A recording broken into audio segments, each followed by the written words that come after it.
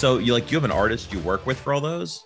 Yeah, my good friend Altery Graves. So he works. It's a cool story with him as well. But yeah, it's we worked together for. We've been close friends since probably 2000, and did some stuff in the past. But yeah, he does all the artwork. I work on the scripts, and he's been. We kind of go back and forth. We have a good creative process going. That's really cool. Okay, so it's like a creative venture between the two of you, with you doing most of the writing and him doing all the visuals and stuff. Yeah. That's cool. How did you decide to get into that anyway? Like, I know for me, like doing a podcast, I was like, I talk a lot. I should do more of that. But for you getting into like comics and comic strips and that sort of thing, what was the what did um, that for you? So one of the things that Tariq has been a good friend of mine since 2000, and we actually had a clothing line in college where it's called Black Ink Clothing, the original Black Ink before before before the other one came out, and yeah, we had a lot of really cool designs, and it was doing really well. So it was just a lot of kind of hip hop themed artwork, stuff like that. And just throughout the years, he was always my friend. And when I started Agile, I had called him up, and he was working as at the time. I think he was still doing artwork here and there, but he's working as a postal worker. So told him, yeah, he has too many talents to be doing. He needs to draw for a living. So I brought him on to Agile to be our creative director. That's awesome. I love to hear stories like that. One of the like the coolest things as your career sort of goes and you're in different fields and you meet different people is just having that ability to like connect people when you know like the perfect person for someone else to meet. Oh yeah. Like you and I had met after sort of Adam Miko won his gold hoodie. I was like, so Adam, like I don't know anything about Trailblazers. I have no idea what this gold hoodie means. Like I don't know any of this, but it seems like there's some really nice people over there. Who should I talk to? And like you were on the top of the list of people. And you and I did like a call. And that's why like when we first talked, I wanted it to just be like, let's just talk. Like I don't want to do like a podcast with you and it'd be like, hey, we don't know anything about each other. We just literally just did a call, and by the end of it we had like totally hit it off, and I was like, that was Yeah. really awesome. And We, ever we, since we, then, we became like sticker pen pals. oh yeah, man, we're sending swag back and forth, and I was like, this is amazing. And ever since then I've been like trying to send other people your way. Like my friend Kevin was like, okay, so like who should I talk to? Like I don't know anyone over there. I'm like, you gotta talk to Sharif, man. Like he's the best. Oh yeah, no, Kevin's great. Kevin and Ken. I haven't talked to Ken, but just seeing his interactions on Twitter and stuff. It's really fun to get plugged in, and like even though you're part of the Trailblazer community and I'm part of like the data fam and stuff, and sort of both are under the parent umbrella of Salesforce as a company. It's interesting because both the cultures are similar and different in their own ways, right? But also at the end of it, I think what it comes down to is they're made of people that are really passionate about a thing. They like helping others, and it's like there's a real like wanting to build community, and like sort of what Yeah. does that mean, like what sort of builds community and what like detracts from the community, and everyone might have their own ideas of that. And you've got all these people at like both a sort of corporate level within like Tableau and Salesforce trying to say like, how do we cultivate this, what do we do? And then at a grassroots level, like people like you and me, like what do we do to make this fun for people, like what do we do to draw them in. Yeah, and it happens. And I think like you said, at the grassroots level, it happens organically, right? It's a lot of and I think we discussed it's very similar, with the data fam and the Salesforce community.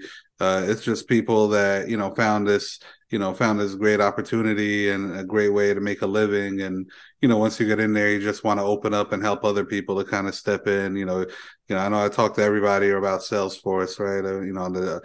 On my Uber rides, I'm like, get on Trailhead, like, Well, it's you found something awesome, right? And I yeah, think the thing that sort of distinguishes a community and the way people sort of deal with it is, what do you do with it when you found something amazing? Like, do you sort of take that and like keep it for yourself and hide it away from other people, or are you looking to like, oh, well, I got to tell everybody about this? And I think it comes down to like, do you view like success as a zero sum game or not, right? Like, yeah, is this something where for me to succeed, someone else has to fail, or is there more than enough to go around? And if we're sort of building up others, that creates even more opportunity. yeah, definitely. No, I think it's building up others, I think, is the key to community, right? It's just going around and, I mean, people that know me, I don't keep anything secret, right? Because it's not about, which courses you take or which things you do, right? It's just about you know, just being a good person and giving back. So the same way I was brought into the community and I used to go to the success community and look for answers. Eventually I was like, I have to give back to the community that kind of helped me learn Salesforce. And I started answering questions. So, also just looking at Tableau, looking at Salesforce, looking at all the different, MuleSoft, all the different, the different avenues that you could go to, right? It's enough out there for everybody to really learn and become an expert at things and really make a career out of it. Yeah, that's one thing I sort of like when I was first getting started within sort of the Tableau ecosystem and everything. I had come from previously, I was like a developer. I was doing, oh gosh, like Visual Basic.net and stuff like that, which I really hated. Like I like making visuals, and this was just the most clumsy way of doing it. And I realized I actually liked the SQL part of it, the back end development part, way more than the front end. Yeah. And eventually someone said, hey, you should get into BI. I'm like, I don't know what that means, but let's talk. So I started using like web objects or no, business objects at the time. And business objects was kind of good for making tabular views. And if your org had it set up well, you could drag and drop and create stuff. But the dilemma being, a lot of times you still had to know some SQL and do some custom hacky stuff to make it happen. And that was fun for a while. But then I went to a Tableau training in New York. It was like a 2 day thing. I still know who my trainer is. I follow her on Twitter. She's awesome. She's moved into different stuff. But like, I did this and I'm like, this is really awesome. I don't know if I'm ever actually going to get to use this at work. Like it seemed like one of those things where it's like, I don't know what the depths of it are, but I'm excited by how quickly I can make things and how easy and Yeah. exciting it was. And then going back and starting to use it at work, it initially I'm kind of one of those people that like at least that stage in my career, I drag my feet whenever there was something new. I'm like, because I think I'd been through so many changes that were arbitrary, and I just expected this isn't going to be around long. Yeah. It's like someone's gonna switch us to something else. I'm gonna have to learn a seventh language of some kind. I'm gonna be doing this other thing. So I'm gonna do enough of this to keep rolling, but I'm not gonna really get excited about it. But then as I was doing it, I was like, well, hold on, like I could probably do this for fun stuff. Like, and I, sort of messing around after work one day, I was like, M. Night Shyamalan, is he good or bad? Like, as someone that lives in the Philly area now, you may have your own strong opinions on M. Night Shyamalan, one way or the other. I don't know. But when I was in college, like, The Sixth Sense had come out, then Unbreakable came out, and he was like the biggest thing in the world for like 10 minutes. And then not too long after that, he started just having a series of bombs in a row. And it went night from like M. Night Shyamalan being like from the mind of M. Night Shyamalan being something to market stuff on to it almost being like a veiled threat, like brought to you by M. Night Shyamalan. You're like, okay, well, thanks for the warning. Um, and it was interesting to like, take the real data from Rotten Tomatoes and put it in there and say, well, the critics say this, the audience say this, is he good or bad? Yeah. And I was like, wow, like I didn't think about that. And really opening my mind to what you could do really made me better at work too. Yeah, no, the data, the stuff that the data fam is doing, the one that you showed me, I was amazed when I went to the website and started looking at all the vizies, and I was like, wow, this is amazing. I actually want to jump in there and play around with it myself. We can Uh, get you going. I mean, it's not hard. Like that's the thing. It's like it's real easy to get started. And there's sort of this like curve at a certain point. Like getting started, super easy. Then there's like a sort of that bubble in the middle where it's like it feels like you're having to put in a lot of growth and learning. And then you get to a certain point where it feels easy again, but that's just part of that whole cycle again. But yeah, it is that's the cool thing. Like it's really easy to get started. And I actually taught a couple classes last year through a program called Women in Technology out of Emory University. So okay. they set up this like nonprofit as part of the university with the idea being that trying to sort of elevate like single mothers out of poverty, like if you really want to do that in a successful and sustainable manner, you really want to like teach them skills that they can apply and get good jobs. And they partnered with like local companies saying, hey, we're going to train people And will you hire them for like X amount of money if they meet your standards? And they're like, okay. So I came on board with that. And I was like a co-teacher on a Tableau course. Like they told us what we had to teach and we put together the curriculum. And, for several Saturdays during the fall, Jared Flores and I, we sort of tag teamed. I would do one session one week. He would do another. We'd do a study hall in the middle of the week to take these ladies that were trying to sort of break these generational cycles.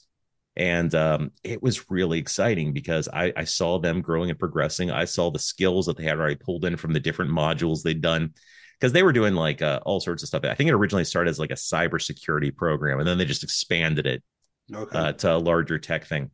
But it's really cool to be able to teach someone else something and see them like grow and get excited about it.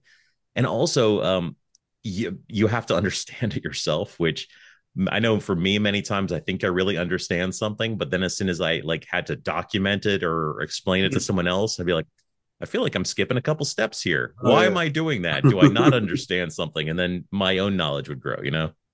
Yeah, and I always say that to a lot of my mentees and people I work with. If you want to learn something really well, teach it because that'll get you to, that'll get you to really get your thoughts all around it and be able to kind of complete the little gaps that you may not even know you have. So no, that's great that you were doing the teaching and just data in general, right? And in my day to day, at my company Agile's work, data is like we do Salesforce implementations, but I think the key to a successful implementation or an implementation that goes awry is always the data, right? Like how is the data brought over? How is it transformed? And then the visualization piece, of course, is where everybody wants to get to, right? A mature organization, like get the right data, get the trusted data. Now, kind of look at it and be able to make some actionable decisions off of it. So we work with data day in and day out, and you'll have to talk to my good friend and the president of the company, Tim A. Tim was the CTO of Villanova University for a while. He's got into consulting and Salesforce, and yeah, he's our data guru. So I think you'll enjoy talking to him as well. I look, set it up, man. I'd love to meet him and talk to him. Like that's the thing. Like I think people assume that, if you're like a this person, you only will want to meet other people that are in that realm Yeah, of expertise. But I want to meet people in all sorts of realms of expertise. Like I talk with you, you're a Salesforce guy, different software, right? We're dealing with yeah, different stuff, but we have some similar roots between the fact that data is involved in both, and there's a similar, the parent company. I have some friends I follow that I've gotten to know pretty well that are like movie reviewers or comic artists and like all yeah. these people that I'm meeting. And while we have different professions, it's really fun to talk shop with each other and ask each other questions to understand in what ways our jobs might be similar and what ways our jobs might be different. Yeah. No, I mean, I really think, data just, it has an overarching reach into everything, right? Especially now, what are your thoughts on like Chat GPT? And I think at Trailblazer DX, Salesforce is supposed to release Einstein GPT, which is supposed to write reports for you. Well, what are your thoughts on where that could take like the data, just everything data? I think that's a good application for it. I think one of the dilemmas with stuff like Chat GPT is I've been looking a lot online about it and messing around with it myself. Like the other day, I told it was in a self driving car and told it that it had to choose between hitting a different vehicle with people in it to save me or veering off the road with me in it to save the other vehicle. And it rejected the premise and it said it can't make, human life choices. So I said, okay, two vehicles, no humans, all eggs. What do you same amount of eggs in both cars. What do you do? And it sort of perseverated again. And I kept pushing until it said, okay, I would drive off the road. And I said, okay, now imagine they're people, not eggs. And it kind of stuck with, I would drive off the road. I'm like, okay, here we are. Because, with any sort of AI, and this is beyond sci-fi. This is now the realm of reality where we're actually Yep. talking about these systems, saying, especially when we ever have to allow AI to make sort of choices for us. Yeah. Especially like driving is a very simple choice. We're having more semi-autonomous vehicles in the road right now, and at some point, a vehicle is going to have to make a choice where someone dies. Yeah. And at what point are we comfortable with that? So that is a scary version of AI, not because it's evil, but because its morality is alien to us, because it's so separated from anything that we would consider, right? Yeah. But in terms of a help me find a technical solution for this, I think it's a brilliant application for AI because it's consuming all this data from all these different sources. It's going to iterate through those things and search for optimal choices. It's not always going to be right, but that's where the feedback loop comes in by interacting with people and us saying, Yeah. no, that's not really a real answer. And it's like, okay, so then it can go back and synthesize that in. And that's the cool thing about Chat GPT because it's not just a single feedback loop. You can do it more than once and it continues to like revise its responses. And I think that's where people are having fun with it. And also where people are finding ways to hack it, which is the interesting thing, right? Because once you're interacting with computers through common language, like previously we thought of stuff like ThoughtSpot and stuff like that, where you could type stuff in and it just made stuff, which was not really AI, but just more of like a language engine. It's a now hacking is becoming a verbal game No. where you can trick the machine into doing something maybe it's not supposed to do by navigating into a different path, which is both exciting and terrifying. And also means you might have a way to convince a Terminator not to kill you. So that's also good. No, that's great. Yeah, I'm looking forward to seeing, just seeing how they're planning to incorporate that into Salesforce, and really just using kind of your sentence structures to have them create a report for you. That's gonna be interesting to see how right they get it. So I think the interesting thing will be like, and I think this was one of my concerns about ThoughtSpot. I know Tableau has also been experimenting with basic like language synthesis to generate things. And I guess the mhm. nice things about with that in a Tableau Salesforce ecosystem is then that's a first step and you can have a developer take it and it's like now I need more, go run with this, and it's like okay, it's already a foundation. Whereas with some other stuff, maybe that's just sort of the end result. um, I like the fact that it opens up a lot of possibilities, and I don't have the immediate concern of this sort of thing putting people like us out of work. I think it's more of a tool for people like us to work with. Yeah, Although I do think automation serves a major risk to people in sort of more blue collar jobs. Like at the grocery store, we've got the self checkout now, right? And that's not even AI, but that replaces people's jobs because they like, oh, this is cheaper, and you can check yeah, 16 people out at a time, and you only need one person to monitor it. And that's one of the things. It's like, yeah, go hit trailhead. Like it's a great time to get skilled because unfortunately for a lot of jobs, they're going to go away in some capacity, and it's getting really hard to tell what those jobs may be. Because yeah. I think it wasn't that long ago when like coal miners were getting laid off, right? And on social media, there's the whole thing where it kind of callously came off of some reporters like hashtag learn to code. They're kind of like making fun of them, like you should have seen this coming. And then like right now, it's all the reporters and the tech workers being laid off, and it's like, look, even if you had learned to code, that might not be enough right now, depending on where you're working, because there's significant layoffs depending on just market volatility or Yeah. that sort of thing. Yeah, I think one of the things that I always try to tell, the people I'm working with or helping kind of lead down the path of getting into Salesforce or just getting into technology in general is, there's always the two pieces. And I truly think like the business context is so important, to set people apart, right? A lot of people may go and learn Trailhead and you kind of learn the technology, but then when you hit the ground in real life situations, yeah, sometimes they don't understand the context of the business. And to me, I think that's probably even more important than the technology. I think the technology will get there, but just understanding the basics of, how a business works, business processes, why people do certain things, I think is a piece that I think has to be worked on just throughout throughout the community, and making sure that there's a lot of there's Trailhead, there's all these courses, everything out there. I think we just need to put a little bit more emphasis on that business process, especially for people that are new to Salesforce and getting in and may not have that type of exposure from the past.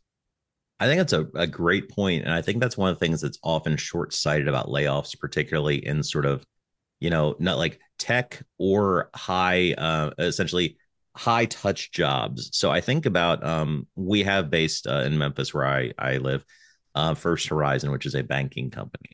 And at like every 2 years, First Horizon lays off their entire IT staff, outsources, and then like about 2 years later, they bring everyone back in. They're like, oh, that was a mistake.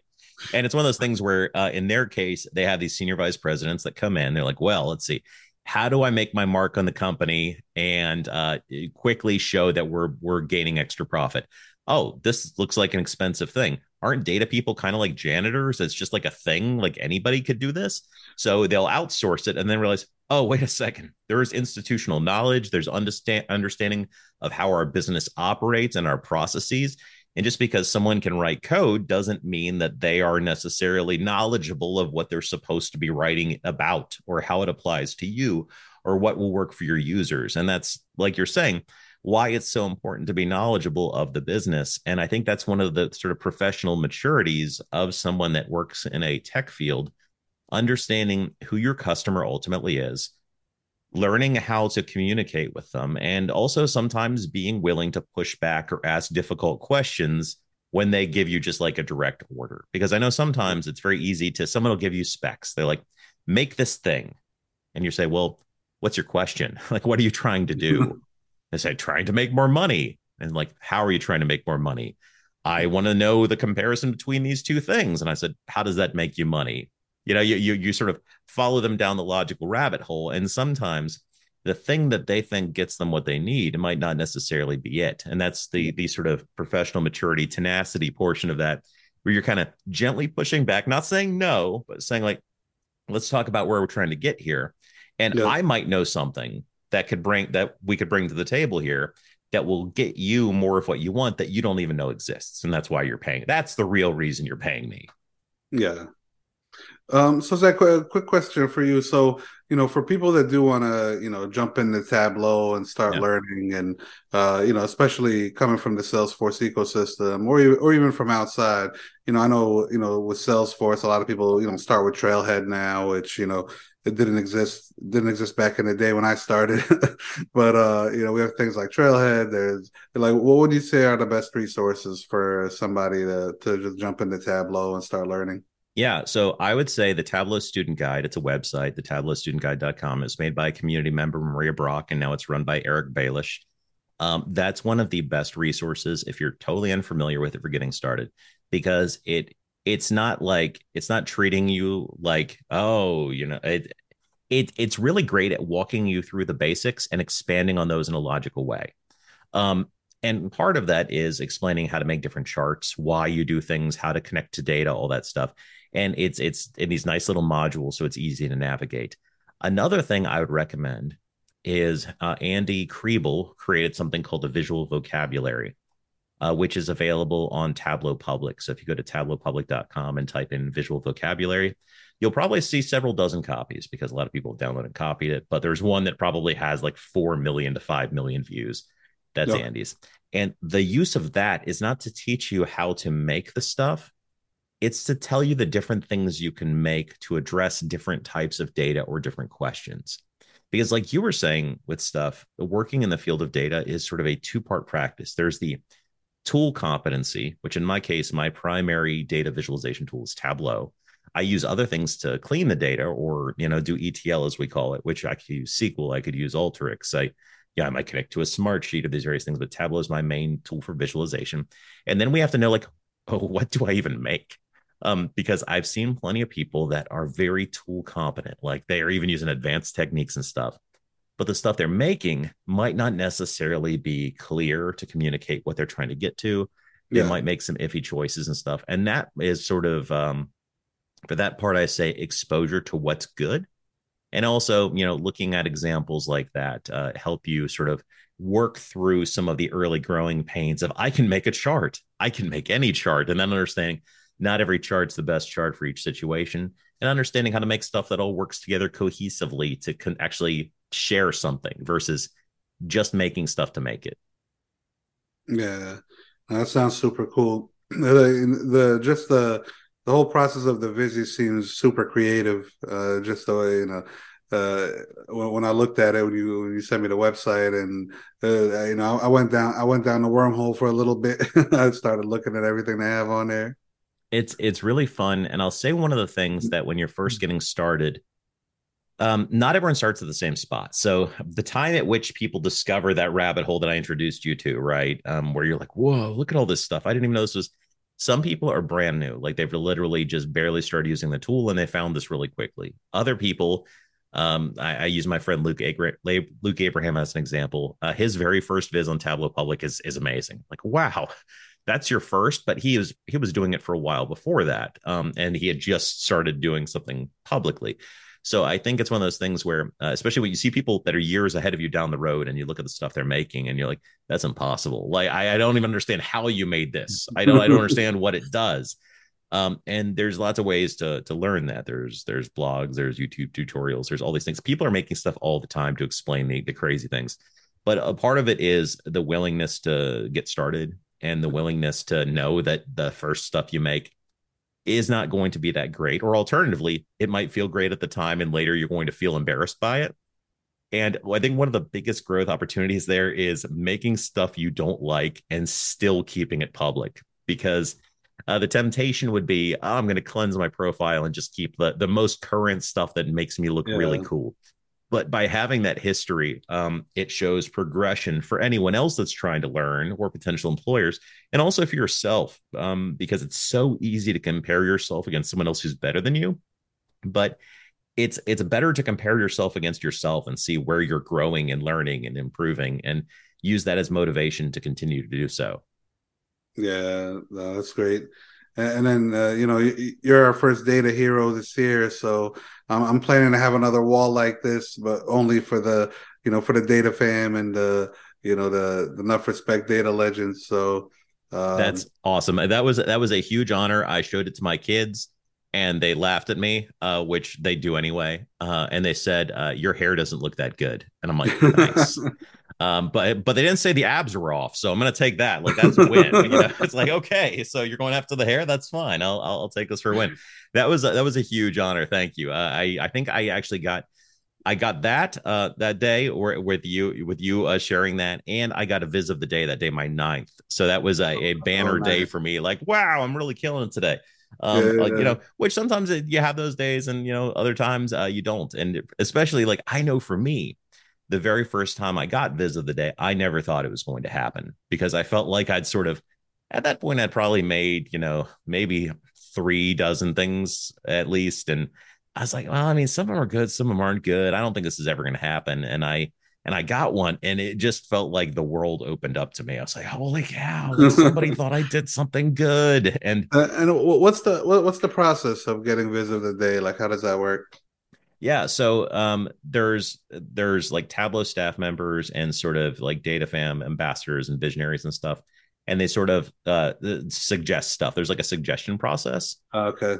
And then Tableau chooses the different topics and puts them out there every weekday. So it's really exciting to see what's coming. Like sometimes you see it, like you might see someone post something and you're like, oh, that's definitely going to get biz of the day. Like sometimes you just know.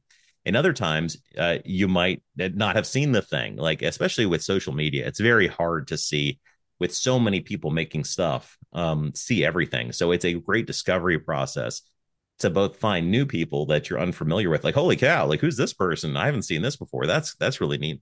Or to see someone that maybe you haven't seen their stuff lately, like we were talking about Kevin Flerlich, who's a pal of mine, but as much as I love Kevin and as much as we talk, I don't see his work all the time, just because it's so hard to see everyone's feed. So unless I'm going and browsing his profile regularly, I Okay. might see something and like, I didn't know this was one of yours, Kevin. So it's really fun to see other people's work and then synthesize that back in. And I think a lot of times, you were talking about how people are making these crazy things out there. People see Tableau public stuff that's kind of zany or very like bold or innovative. Like, yeah, but you're not doing that at work.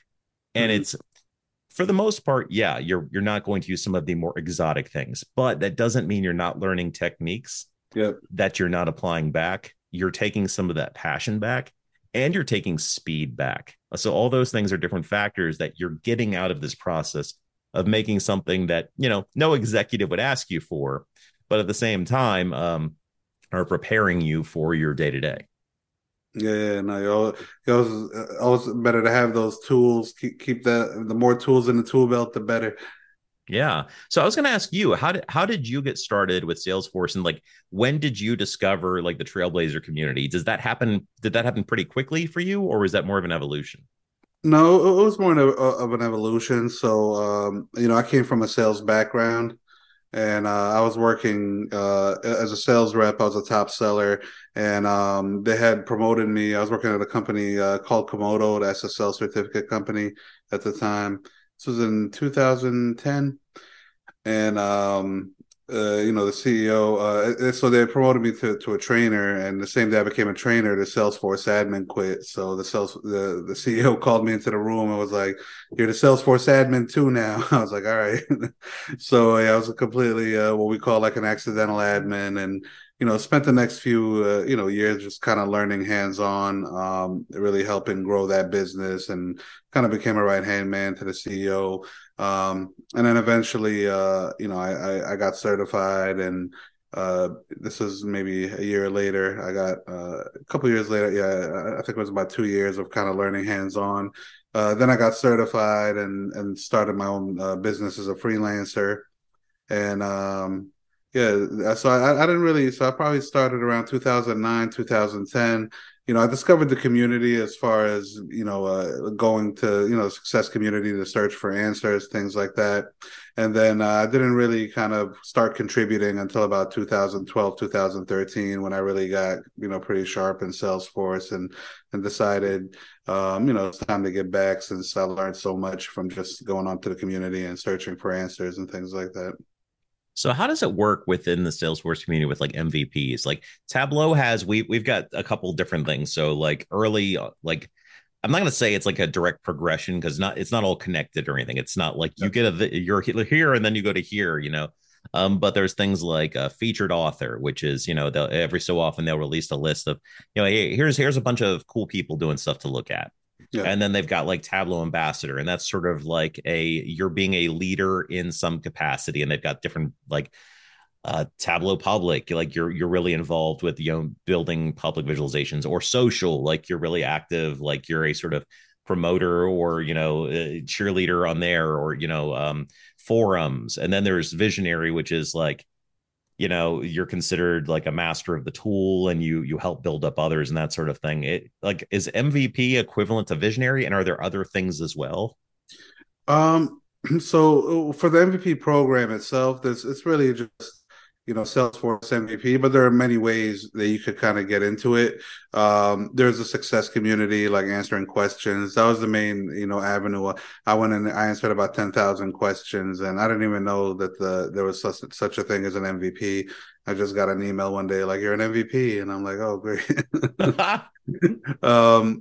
So there's that way. There's like personal blogs and like so like David Liu has like sfdc99.com. There's a lot, a ton of them out there where people kind of self have like their websites, and courses, and ways they can help. There's a big thing is like community, like the group leaders. So the Salesforce group leaders, all over the world, right? New York user group, Memphis user group, whatever user group you're in, those leaders eventually, a lot of them become MVPs.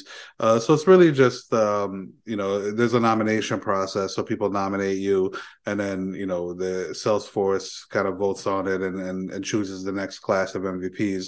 But it's really about just contribution, helping people out selflessly, and, just, helping to make the community a better place. So, there's really, there's no progression. It's really just, contribution. People might, I think there is a piece of it of people knowing what you're doing, right? Because there's a ton of people out there that are doing a ton of work, but people just don't know about it. So, they don't become MVPs just because they're not like, putting out what they do. But for the people that, kind of people know what they're doing, and they see them on the forums, they see them on their websites, or, at the user groups, then, eventually you might get nominated and become an MVP. Yeah, I don't think that's dissimilar to sort of visionary, in the sense that, like, I've got some friends out there that do amazing stuff internally Yeah. to their companies and stuff like that. Like, but it's so much of it is sort of what you're doing that's more visible. Yeah. And some of that is depending how big your platform is, right? So like if you've sort of developed a larger following, your stuff gets seen more. Like that's a factor. But I think a lot of it, it's also a marketing degree, a marketing program to a degree, Yeah, right? So like they're using, not using, but it's a partnership where we make stuff. We're really enthusiastic about this, and because we're all making such cool stuff, they're able to show that stuff and say, hey, look, you can do this with the tool. And beyond that, yeah, you have a really great help center. And the fact that there's so many people that are out there helping others for free and, building up, the learning programs and stuff. So it's really great for everybody. So yeah, I can see how that can happen to anyone in these kinds of roles. Like you might be doing really good stuff, but sometimes you're not getting seen as much, or maybe your work isn't stuff that can even be shared. So, yeah. yeah, it's dilemma, right?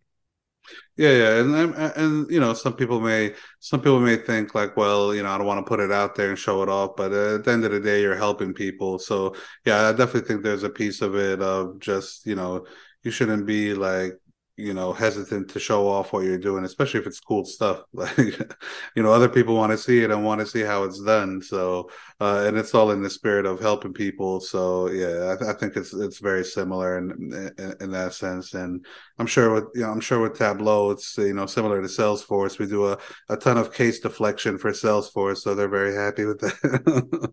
Yeah, I mean it's we're a really great R&D division. Yeah, It's like we're finding features all the time that they don't even know exist. So that's exciting for everyone. Like, hey, did you know you could do this? And like, okay, well, taking notes. We're gonna build in a more native way of doing that in the future. So, or alternatively, we're also kind of white hat hackers in a way if we find ways that break things, and yeah, that's also useful because we're just sort of enthusiastic. And I sort of tell people, when I tell people that what I do for fun in my spare time is I make data visualizations, their first response is sort of like, what's wrong with you? And I was like, let me explain. So, growing up my entire life, I've always drawn a lot. And I think in retrospect, a lot of this comes down to I am 100% sure I have ADHD.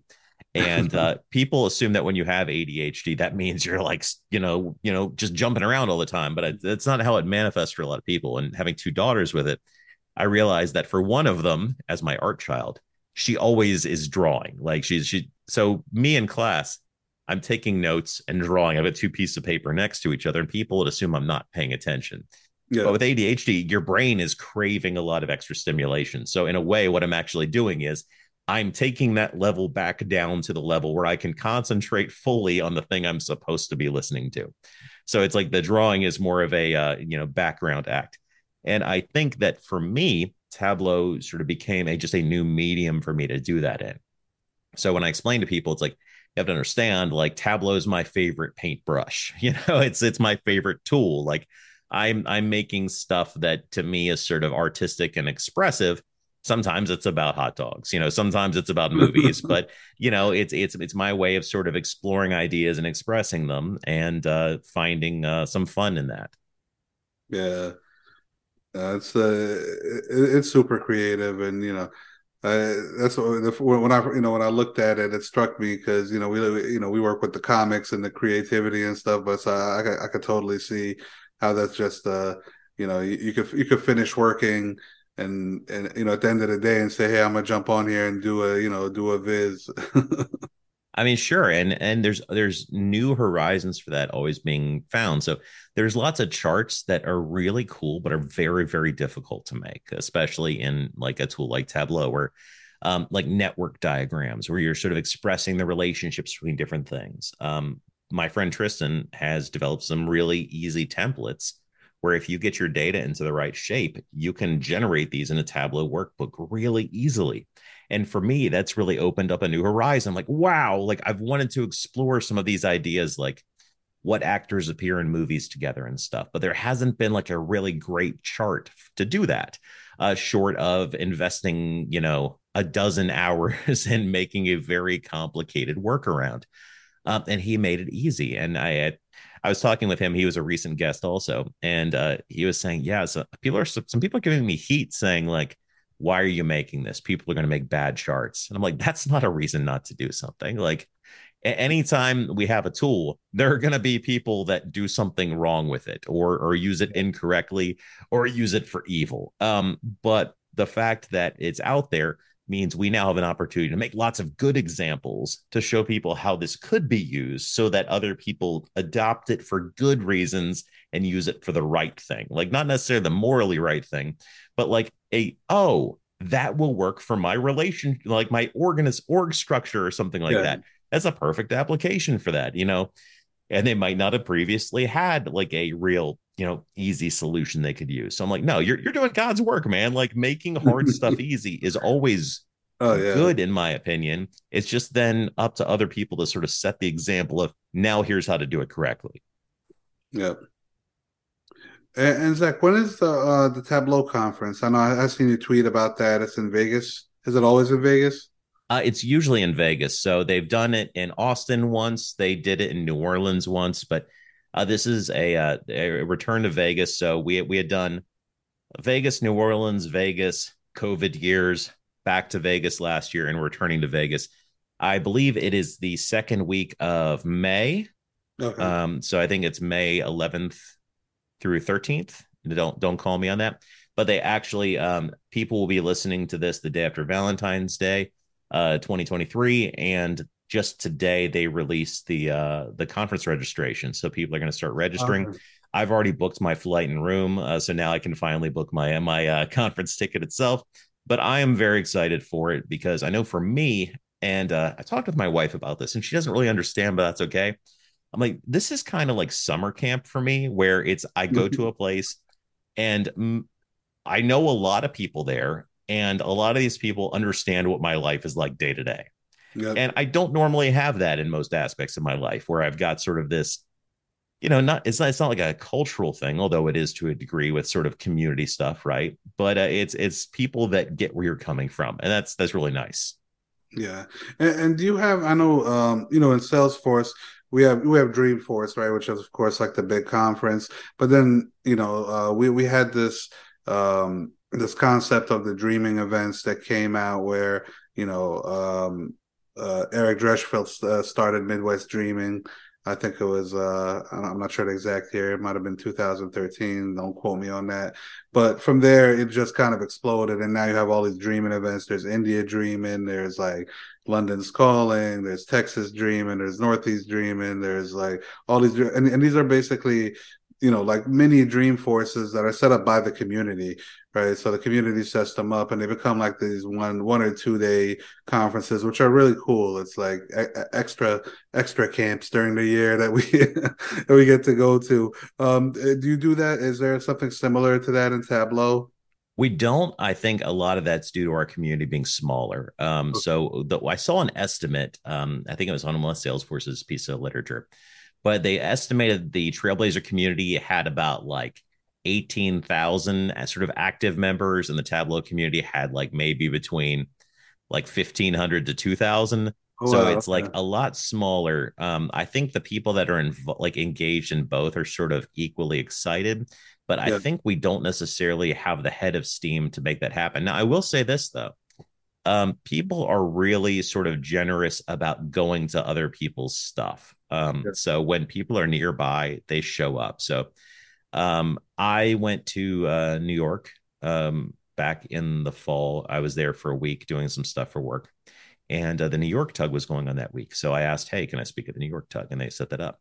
And I had friends from nearby, like Adam Miko, took the train in from Boston and was there for it. My friend Lindsay Betzendahl, who lives in Westchester, Pennsylvania, not too far from you, she took the train in too and was there for the Tableau user group, and that was really exciting to get to see some friends that at that point, because I missed Tableau conference last year, I had not seen in years. I had actually never seen Adam in person before. He and I had been friends for several years, so it's yeah, really great to get to see these folks, and they came out to support their friends, and that's really cool. And I think one of the dilemmas where I live, living in Memphis, we've got quite a lot of nothing around us for about 3 hours in every direction. Little Rock's yeah, 3 hours away. Nashville's 3 hours away. So with our own tug having gone defunct around COVID, and even then, we're probably getting about 20 members regularly. There's not a lot of sort of the Tableau community near me. yeah, yeah. So yeah, it's if I lived in a more populous area, it'd be a different situation. And I see some of these other communities like the Boston Tug and stuff where I'll see like 10 people I know that are at that tug. And I was like, holy cow, that must be amazing. So for me, that's why, the conference makes such a big deal because it's that opportunity to cross pollinate your ideas. And while I'm sort of beyond the stage of going to the conference where I want to do like the hands-on trainings, because for me at sort of not my level, but where I'm at, I can do this on YouTube. Like I can do some Yeah, of these yeah, things on my own because I've got the fundamentals all worked out. It's the big deal about sending me is more of I come back like super energized for work. I'm coming back with new ideas of how to do stuff differently or more efficiently. And I'm gonna, spread that enthusiasm to other people, which is great. It's you want people in your org that are excited. I've got a bunch of colleagues that are, people that get excited, and it's great because that enthusiasm spreads, and you want that. You want people that charge up others. yeah. Well, I think I'm gonna talk to some of the people I know that are doing these dreaming events, and I think having like a Tableau component within those events would be really cool. And we could probably get some dual citizens going, some dual Tableau, people doing both because I love everything I've seen so far. I love it, and as soon as it's just tough for running a business, having enough time to like jump into something, but that's like one of the things on my to-do list over here on the side is jump in and get going on some of this data viz stuff. Well, I guarantee you, virtually any of those will have some passionate data fam folks Oh yeah, nearby that would be happy to jump in. And that's one of the things, like realizing that there are Salesforce user groups near me. I reached out to one of them. They were meeting about an hour away, and I said, "Hey, would you be interested in having a Tableau speaker?" And I think they might be in the future, but like right now, they're just sort of getting started back up. And yeah, it's just sort of being willing because I know I like to speak at Tableau user groups. I have lots of friends that do as well, and I know some people that are sort of getting their feet under them. Like I've got a friend at work who is going to be speaking at her first tug soon.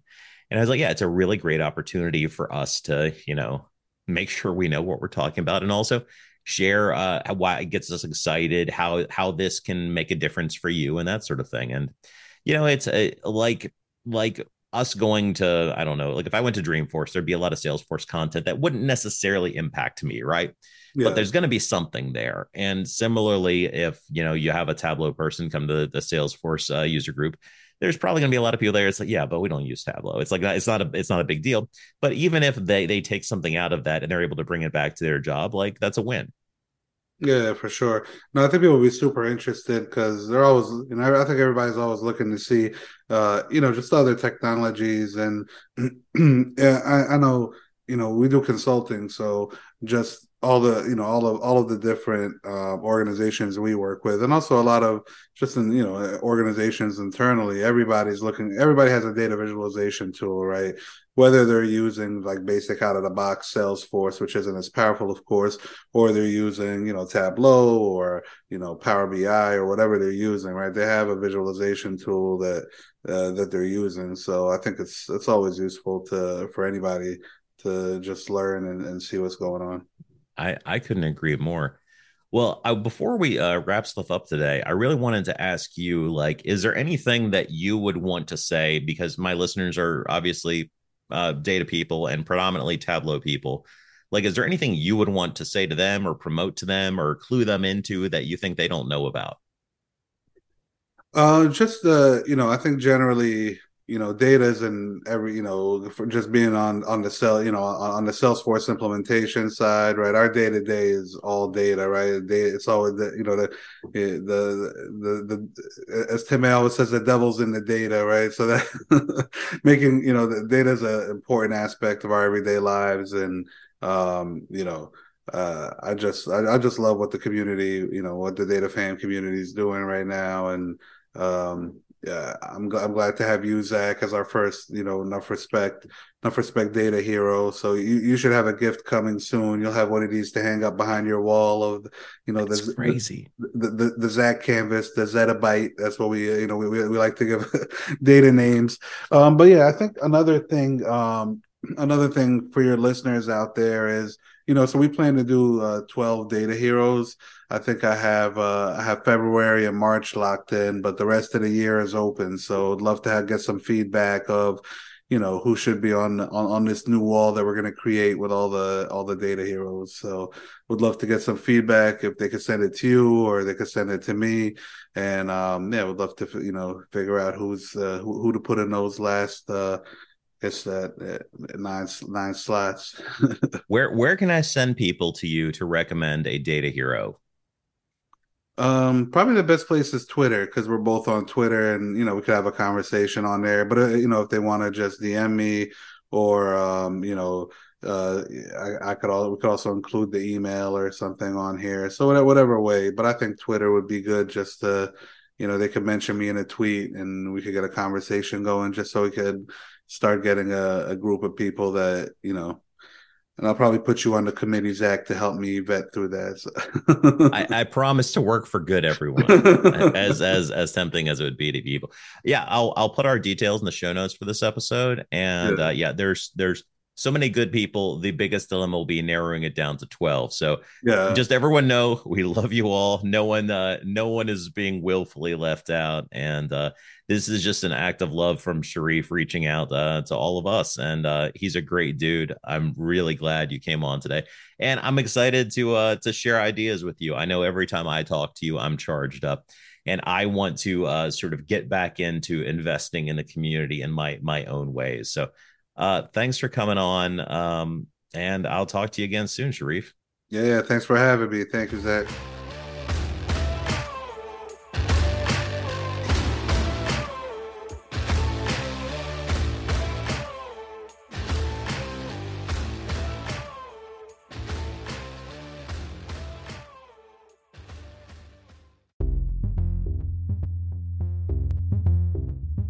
Hey, thanks for sticking around to the end. I really appreciate you listening to the Data Plus Love podcast. If you'd like to see more about what we're up to with the show, go to anchor.fm/Data Plus Love. Just spell it out, not a literal plus sign. Here you'll be able to see our library of episodes as well as interact with them either through polls or comments, or leave a voicemail message that I'll put on an episode.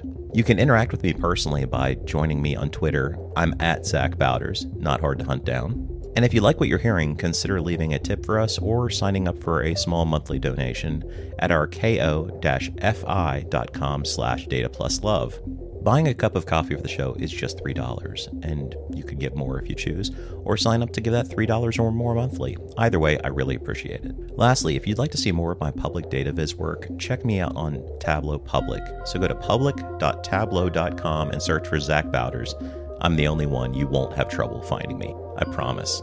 So thanks again for hanging on to the end of the show. I really appreciate all of your listens. And until next time, this has been Zach Bowders for the Data Plus Love Network.